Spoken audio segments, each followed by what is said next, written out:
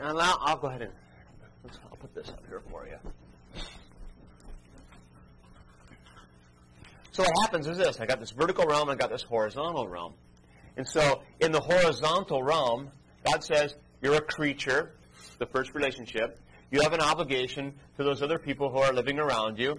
I want you to love them and care for them and meet their needs. That's my obligation. And so I start paying attention to what they need and thinking about their needs, and I try to help them. And I do that. What gives me direction in that? The law. God's will. The curb. Helps me figure out what I should be doing. But I don't do it so well. I make mistakes. I fail. So my conscience begins to convict me because the law always accuses.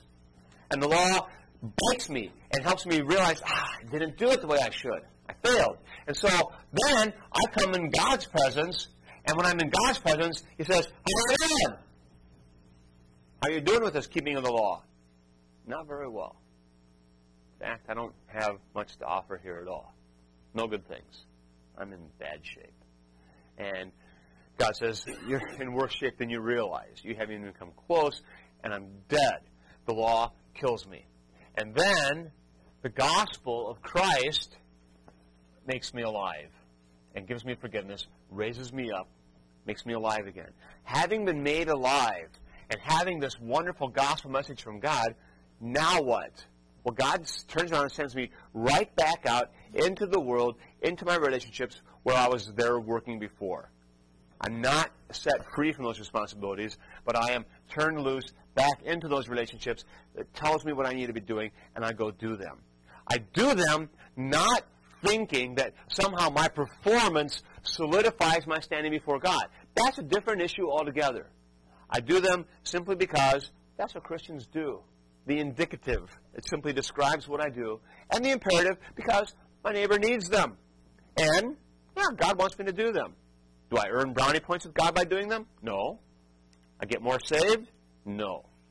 I'm simply doing what God has called me to do. And so you live in this continual pattern. And so I'm out here doing my thing. How do I perform? Well, not always very well. And so I'm driven back to God again to hear the word of forgiveness one more time, and it's an ongoing thing. And so, the second use of the law as mirror, is that a one-time thing? No. Daily, hourly, minute by minute. I realize my need for God's forgiveness again and again and again. And the law is one of these things that just when you think you got it under control, that's when it's going to get you and it bites you. And that's why Kolb likes to call it a domesticated wolf. You know, you think you got it under control, and just when you're getting a little comfortable with it, it turns and snaps and takes off your hand. And you're in trouble again. So you think you're getting it figured out, you're really doing well in your life, and then that's when it happens. You stumble, you fall flat, and man, what a mess. And there you are, back before God, empty pockets, begging for forgiveness. And see, the other thing is this. In the realm before God, it's all about the gospel. But out here in the world, in this civil realm, in the realm where I live day to day, it's all about the law. And the gospel really doesn't apply out here. The law calls the shots. The law tells me what's expected and what I need to do. The good will of God. And I pay attention to it. And I take seriously what I'm called to do and work hard at these things. The other thing you realize is that when you go before God then, you could have a tremendous amount of righteousness out here in the civil realm, have a great level of righteousness and good works to your credit and all kinds of things that are right on track, lots of good works. But what standing do those have before God? None. None. Worse, they're actually detrimental. Because in the civil realm, so I'm a good husband. Great. I'm a good dad. Wonderful. My kids love me. I'm a good neighbor. I mow my neighbor's lawn. I rake her gumballs. And if you're not from St. Louis, you haven't learned about gumballs yet. You can look forward to that. And so you take care of the things you need to do, and you're a great guy. And everybody says, he's the greatest guy. He's wonderful. And so now I go waltzing into God's presence and say, God, here comes the great guy. Man, have I got the good deeds racked up? And what kind of reception do I get from God? Yeah, not a happy one. In fact, he says, what is this stinking pile of junk I smell in here? Oh, those are your good works. Pretty foul. Because you see, everything I consider a good work, what even other people might consider a good work, in God's presence never measures up because it's polluted with sin. This is the secret of Isaiah when he says, all of our righteous acts are as filthy rags.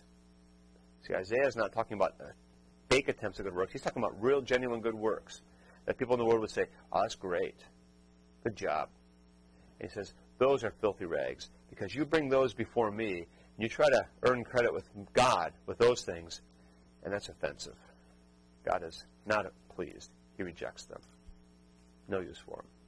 Kind of confused because one thing, I don't know, this I've heard, strict concordances and stuff, that we obviously do good works as a guy that was responsible for the law, but that it brings glory to God. How do you fit that in with what you're saying, or not fit it in? Yeah, I'm saying it brings glory to God because I'm doing what God has given me to do. Okay. Just like the duck brings glory to God when he flies south for the summer or for the winter.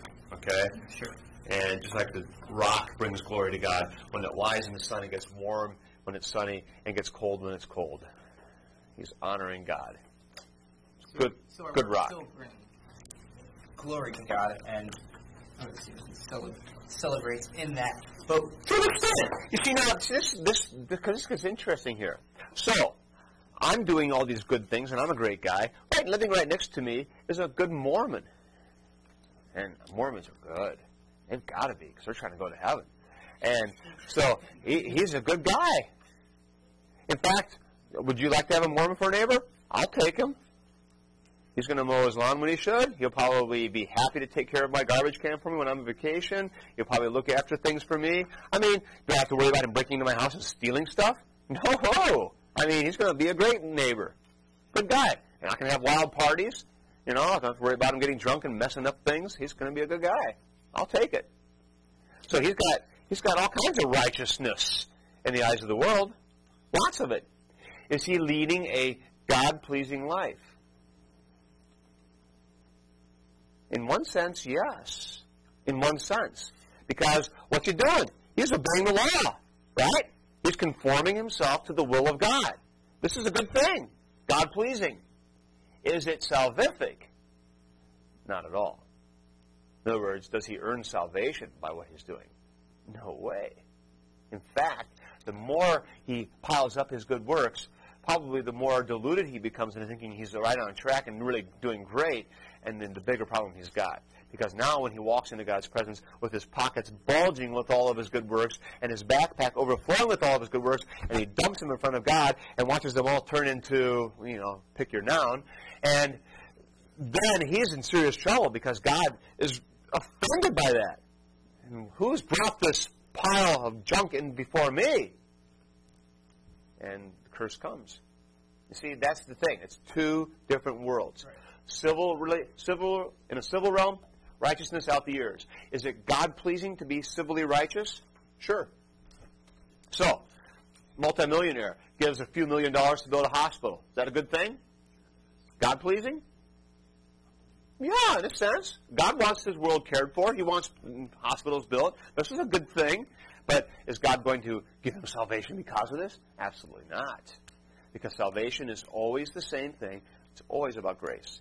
Always, always, always about grace. Never performance. Okay? Go ahead. Before you said the guiding part, only Christians can do that. Right. But in some sense, there's kind of like an overlap there. Yeah, what you stumbled on is part of okay? What you stumbled on is, I wasn't going to give you today. I was going to wait until you took your mind, but you forced me. All right? Forced my hand. In fact, what we have going here is, in a sense, almost three kinds of righteousness. Because we have a righteousness before God, which is all about God killing me and making me alive, and about the gospel. And we have a righteousness before the world, which is simply conforming to the law, whether I know it or not. So the philanthropist who gives millions of dollars, and the Mormon who's being nice. Righteousness? You bet. Lots of it. Then we have another kind of righteousness, what I would call a third kind of righteousness, which is the Christian, simply doing the things that God has given him to do. The difference between this righteousness of the Christian and the righteousness of the Mormon, on the outside, what's the difference? Negligible. The guy living down the street looking at my Mormon neighbor and me probably tell a little difference, except probably the Mormon's a little better. All right? He can't see any difference. The Mormon smiles more. I get crabby. Okay? And so he can't tell any difference at all. He doesn't see any difference. But in fact, there's a world of difference. The world of difference is I'm justified. So I know where I stand before Christ. And I have something the Mormon doesn't. I have the freedom of going to bed at night knowing where I stand with God. Never having to wonder. Never having to doubt. Because no matter how hard I knock myself out in any given day, and no matter how bad I fail in any given day, still God's forgiven child. Never changes. And the Mormon never has that assurance. Because what he has done is he has confused this righteousness with this righteousness. And he thinks that somehow his good job will earn him good standing before God. He's in big trouble. But in reality, these are both righteousnesses out there in the world. And they look a lot the same. And don't we sometimes do the lower of those lines? Well, sure. That's sometimes I'm saying. Sometimes the curve just motivates me. And really, that's the bottom line. That's the bottom line, sure. I'm doing stuff sometimes simply because I need to, I have to, it looks good, I like the praise. Am I always doing everything out of my pure love for Jesus? No. But see, here's the other thing. What makes a good work a good work? Some of you guys remember this from your Concordia system classes. Who can do a good work? Only a Christian. Non-Christians can't do good works because we're defining good work very narrowly as only what's being done in Christ is acceptable to God. That's true. But you see, what makes the good work acceptable to God is not the fact that you're doing it so right or you have the right attitude. Your right attitude, your motivation has nothing to do with whether or not it's a good work. It becomes a good work for only one reason, simply because it's forgiven. Because even that good work gets the grace of Christ. And so God says, you've done it in Christ. I'll forgive the sin. Acceptable now. See, we have made a big mistake as Christians. We get so hung up on motivation. Why am I doing this? Is it for the right reason? Am I doing it out of love for God? Am I doing it because of the gospel? Or am I doing it because of the law? Who cares? Who cares? Well, getting all hung up on motivation. Just do what God's called you to do. Rejoice in the forgiveness that you have and be grateful that He receives all of your works as good works because they're done in Christ. That's the beauty of the Christian life. You see, this is also then where we can stick in, even though I think Cole might save it for later, this is also where we can stick in the simul justus et peccator.